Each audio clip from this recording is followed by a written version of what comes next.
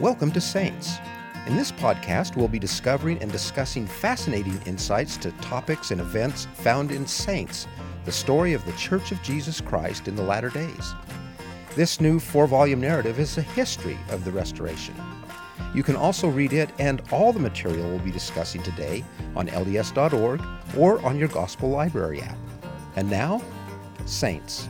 I'm Ben Godfrey, and today I'm joined by two wonderful guests. First, the director of the Historic Sites Division for the Church History Department, Jennifer Lund. Welcome, Jenny. Thanks, Ben. It's great to be here again. And joining us again is our good friend, Sarah Eyring. Welcome, Sarah. Thanks so much. Sarah has recently read Saints Volume 1 and will be sharing her thoughts and questions in our episode today. In our discussion today, we're going to be talking about chapters 28 through 30, which are some difficult, violent times in church history. Jenny, can you help set the scene for us? In previous episode, we talked about the settlement of Adam-ondi-Ahman. There are homes that have been built there. What's the scene? What's happening? And in particular, what's going on with voting? As you mentioned, this is a very difficult period in church history and very complicated and difficult to understand. There are significant pressures building on the saints throughout this time period. We talked earlier about Sidney Rigdon's fiery sermons that he delivered, as well as some of the other challenges the saints are facing with dissidents leaving the church. But now we're going to really talk about the pressures from the Missourians. And we have really two different cultures that arrive here. A group of Southerners come out of the American South that are main settlers in Missouri. Right. Northerners that are coming, main group of Latter-day Saints who are living in the area. So we have a clash of cultures, politics, economics, and of course religion are really the main drivers in this kind of conflict. And there's so many of these northern Yankees coming down to Missouri, they just keep coming. That's right. And the saints are leaving Ohio, and they're on their way. So the Missourians, who already have these concerns about Mormons, are now seeing hundreds and hundreds of them pour into these counties in northern Missouri. And so that is becoming a real issue. And so we're starting to get more and more harassment of Latter-day Saints by Missourians. And so on August 6th, which is Election Day, when Mormons in Daviess County go to vote at Gallatin, there's a whole group of Missourians there. And you have to understand, this is another one of those points where Election Day is very different today than it was in that time period. Election Day always involved a lot of alcohol and actual electioneering, campaigning, right there At the polling site. at the polling site. Right. A couple of things that aren't permitted today. And so it's very rough and tumble.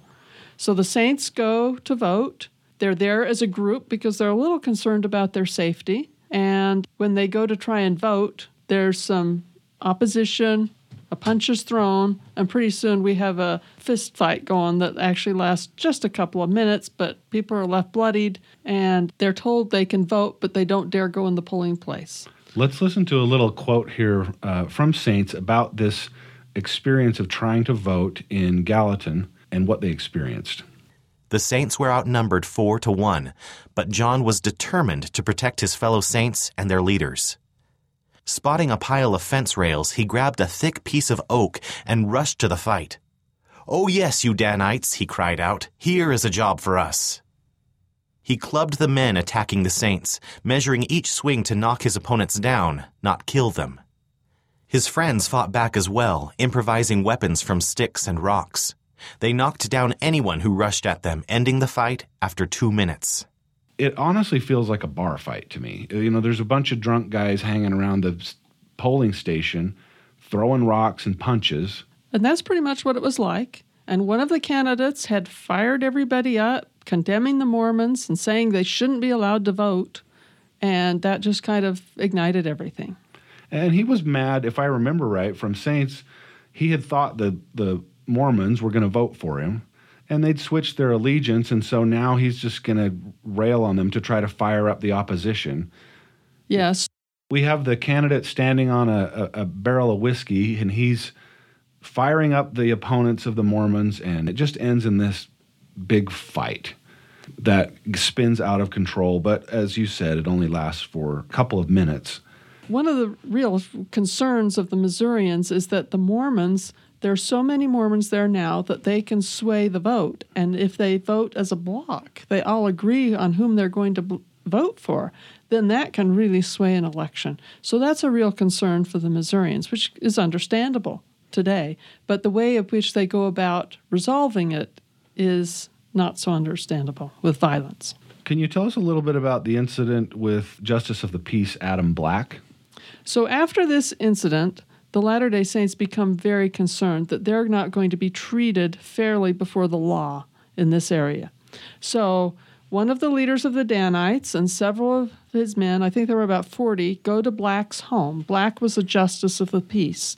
And so they try and force him to sign a document saying that he will ensure that the Latter-day Saints are treated fairly before the law in that county. Black refuses to sign. And so later in the day, Joseph Smith, with another group of men, comes. About 100 men show up at Black's house. It's obvious bit of intimidation to come with that many men, and they again try and get him to sign this document, and he refuses. But he finally, after Joseph Smith goes in and negotiates with him, he finally agrees to write a document of his own. Joseph says, fine, if you don't want to sign ours, make your own. And so he writes out some sort of statement, but it's really to no effect. Yeah, so it's to no effect. But then this becomes a major issue in the conflict between Mormons and Missourians, because the Mormons would show up with a show of force and try and force a local justice of peace to sign a document. So that becomes something that really sticks in the craw of the Missourians. And the Mormons are just trying to protect what they believe are their civil rights. So I'm curious about the title of the chapter, which is Tried Long Enough. Which aspect of the story does that reflect? So the title of the chapter really means we've reached a turning point. So up to this point, the Saints have been mostly passive in dealing with their neighbors in this area. And now they've reached the point where they realize that they are not going to be able to protect themselves unless they take a stronger stance. And so they have been tried long enough. This is a new era in their relationships with the Missourians. Interesting. Speaking of this relationship, Governor Boggs is the governor of Missouri, and Joseph reaches out to him. Let's listen to a little quote here for help that is requested. Joseph sent a plea for Governor Boggs' help, enlisting a friendly Missourian to carry the appeal. The messenger returned 4 days later with news that the governor would not defend the Saints against attacks. Boggs insisted the conflict was between them and the mob. They must fight it out, he said. Boggs is quite a character. We do have to give him credit because he also refused to help the Missourians, the mob, who was trying to get help from the state as well. So he did refuse both. He was trying to be a little bit neutral, but it's pretty clear that his sympathies, that's the right word. Yeah. It's really clear that Boggs' sympathies were with the Missourians and not with the Latter-day Saints. This is another one of those moments where we have to remind ourselves that the past, as you've said, is a foreign country. It just seems so bizarre to me today that a governor would say, yeah, just let violence happen. I'm not going to send in any help. It's just so bizarre. But here we are. We're on the American frontier. And in fact, the governor says, let them fight it out. Yes. It's just crazy. So we've got a couple things going. First of all, it is a culture in which that kind of violence is quite common, and also a culture which is right on the edge of the frontier. So Missouri is the last outpost before you hit what's called Indian country at the time. And so they are really the frontier. And they settle differences of opinion and issues with vigilantism.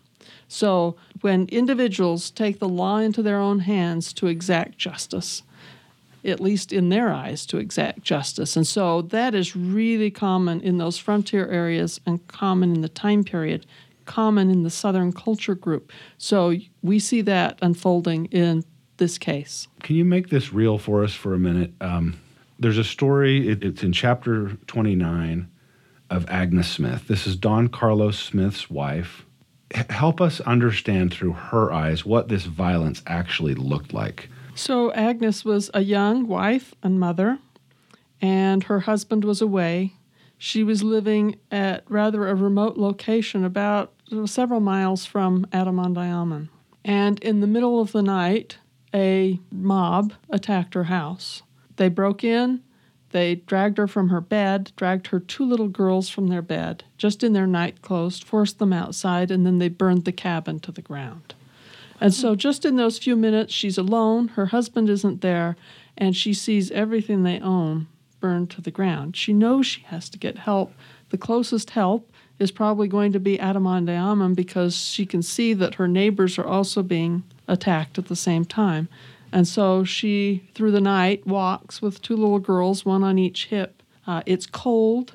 There's snow. There's snow on the ground. She's essentially wading through snow. And she has to ford a river or a stream, but it's deep. It's waist deep. So she has to ford that waist deep river and finally makes it to Adam-ondi-Ahman and help. When I read this chapter, I think a lot of our listeners will have the same experience. This was one of the hardest in the whole book. I literally sat with tears in my eyes, just, how can you do this to this poor woman? And it's going to get worse, actually. We're not to the most difficult part of this chapter yet. Let's listen to a little quote here about what Joseph thought. The sight of the refugees horrified Joseph. In his 4th of July speech, Sidney had said the saints would not go on the offensive. But if their enemies went unchecked, what had happened to the saints in DeWitt could happen in Adam-ondi-Ahman. Hoping to weaken the mobs and bring a rapid end to the conflict, the saints decided to march on nearby settlements that supported and equipped their enemies. Dividing their men into 4 units, church and militia leaders ordered raids on Gallatin and 2 other settlements. The 4th unit would patrol the surrounding area on foot. So this is difficult. We have members now on the offensive, and we're about to have something that's referred to as the Battle of Crooked River. Yes. So the Latter-day Saints do go on the offensive here. And you have to keep in mind that from the big picture, looking back, it's really the Missourians who are the aggressors. They start it, Right. but the Latter-day Saints respond. And so we get into this movement of retaliating one against the other with escalating violence. And so we reach the point of Crooked River when a couple of men, I think it's 3 men, are captured by what is assumed to be the mob. And so they're taken into custody, and the Latter-day Saints know that they're being held. And so they form a group of men to go and rescue them. And the camp is camped at a place called Crooked River. And so the Mormons sneak up on them and launch an attack. And then what ensues is what's known as the Battle of Crooked River. Remembered primarily because this is really where we first get some deaths Right. in the incident. So we have, I think, 3 Latter-day Saints and 1 Missourian who were killed in the battle, including David Patton, who is mortally wounded, and he was an apostle. The saints retrieve the prisoners, but we later find out this wasn't just an ordinary mob. No, this was a state militia unit that we had taken prisoners from. So this is going to cause even more trouble. The reports get to Governor Boggs, and, well, there's some letters that are sent from dissenters, Thomas Marsh and Orson Hyde, who send letters essentially testifying to the veracity of these stories or these exaggerations of the battle. What effect did that have? Well, the letters had a huge effect because here are 2 apostles writing to the governor to say, yes, this is true. The Mormons are resisting, and they are on the offensive, and these things are happening. Now, those 2 apostles were deeply disturbed by this, which I think we can all understand today, that when you move into this world of violence, physical violence, that this is a disturbing thing to try and deal with. But Joseph sees this as a betrayal by those 2 apostles, that they would send this letter. And the governor sees it as absolute evidence that this is true, and he is going to have to take some action. He's finally going to be forced to move his hand. Well, and the reports that have reached him are claiming 40 or 50 lives lost, and he takes the letters, as you said, as proof that this has happened, even though it actually has not happened. You can feel this spiraling out of control. So following the Battle of Crooked River, it became clear to Governor Boggs that he was going to have to do something. And so what he did was he issued what is known today as the Extermination Order. Now, that's really violent language to us today. It was used more commonly in that time period, particularly when it came to removing Indians. But the message of the document is clear that they were expecting the Latter-day Saints to leave. Now, exactly what the threat meant if they didn't, there's a little debate over that one. But the Extermination Order is what is going to be the background to the Saints leaving Missouri. Some people think it's related to the Haun's Mill Massacre, but there's good evidence that no one knew about that, there wasn't enough time for word to get from the capital out to these outlying areas that this extermination order had been issued. They weren't using it as an excuse. No, they were not using it as an excuse. Is one of the events that we read about in these chapters the massacre at Haun's Mill? Can you describe that terrible event? In retaliation for Mormons pressing Missourians out of their homes in the nearby areas, a group from Livingston County came over the border into Caldwell County and attacked a little tiny outpost on the very edge of the county, which we know today as Haun's Mill. It really wasn't a settlement of sorts. There were some Latter-day Saints who lived in the area, and there was a man there who owned a mill. And so some saints had kind of gathered around that place. But there was also a group who had been coming from Ohio who were just camped there at that place. They really had just arrived on scene. They just arrived on scene. Not even knowing all that's happening. No, and they'd been harassed on the way. And so they are camped there when a group of 150, 200 mob members or local militia comes in and attacks the settlement. It begins firing on them. Most of the men were at the blacksmith shop or they were close by, and so they ran to the blacksmith shop because they thought they could protect themselves from there. They'd stored some guns there. But the mob just fired right through the chinking in the cabin, and it was like they were trapped. And so by the end of however long it took, there were 17 men and boys killed, and about another 13, 14, 15 people, including women, who were wounded. Wow. I'm going to play another little clip here, and I'm just going to tell our listeners that honestly this is a hard one to listen to. There's a woman, her name is Amanda Barnes Smith. She's one of these folks who is kind of trapped in this situation. She has 3 sons, and this little clip is about her son, Sardius. Another man spotted Sardius and dragged him outside. He shoved the muzzle of his gun roughly against the 10-year-old's head and pulled the trigger, killing him instantly. One of the mob turned his head away. "It was a damned shame to kill those little boys," he said. "Nits make lice," replied another. It's just horrific. The Missourians have turned the Mormons into non-human. They're just vermin to be killed. It just breaks your heart. It's brutal, and those boys were really killed in an execution style. It's a very chilling story. But I think out of that same story comes this kind of incredible story of hope.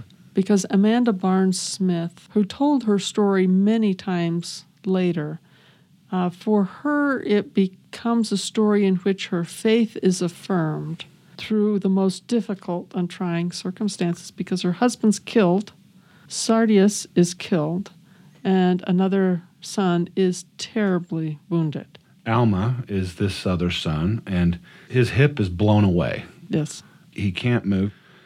As we learn in the story, she sort of drags him to their tent that's been destroyed. The mattress is ripped apart. She lays down some clothes. She gets him laid down and she makes lye to clean his wounds, which must have been excruciatingly painful.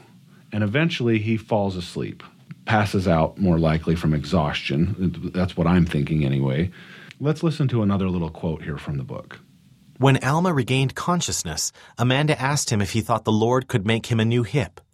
Alma said he did, if she thought so. Amanda gathered her 3 other children around Alma.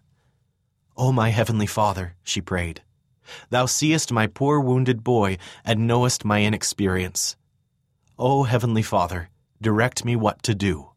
And what does Heavenly Father direct Amanda Barnes-Smith to do? Amanda is given the knowledge that she should use the root of an elm tree. And so she sends her other son out to find some root, which he brings back, and she grinds it up, and she makes a poultice that she inserts in the wound, and then wraps it up and cares for Alma. This takes a long time, but over time, his hip is healed, and he's able to walk and to dance and to do everything that a boy would need to do. I think it's sweet that even in the midst of these terrible, terrible circumstances and this persecution and suffering, that of course heaven is still mindful of the saints and doesn't leave. And when in this story Amanda asks for help, she does receive it. And it's hard to read these chapters and not wonder, where was Heavenly Father and all this? Why would he let that happen? But there must have been some purpose to it because, like I said, it seems that he is there. Yeah, I don't know if there's a purpose to it, but there's always the comfort and the support in the aftermath of something that is so horrific. That's a great point. So we often focus on the story of the healing of Alma. Of course, the goods of these people had been plundered, and cattle and horses were stolen in the whole fight. And so she knows she needs her horses to get out of there and to get to Far West. And so she has the courage. She's just got like a backbone of steel. And she goes to the man who stole her horses and demands her horses back. And she just takes them and leaves. And he lets her. Wow. She's an incredible woman. And I am so grateful that through Saints that we were able to meet her and learn about her in this story. And I hope our listeners out there are also enjoying being able to meet these people, these real people that made up our past, our shared heritage. When I think now, and I read in the New Testament about Christ's teachings of having the faith as a little child, I will never think again of that story without remembering Alma Smith, because he had that faith. And I hope that we all can, in fact, learn from these incredible lessons, these incredible people in our past. Thank you so much, Jenny, for being with us here today, and thank you, Sarah, for joining us. Thanks to all of you out there for listening. This has been the Saints Podcast on the Mormon Channel. I'm Ben Godfrey. Thank you for listening. Thanks for joining us today for Saints. And don't forget to read more of this historical narrative on LDS.org or on your Gospel Library app. Join us again for our next episode, where we'll once again discover fascinating insights of church history found in Saints, the story of the Church of Jesus Christ in the latter days.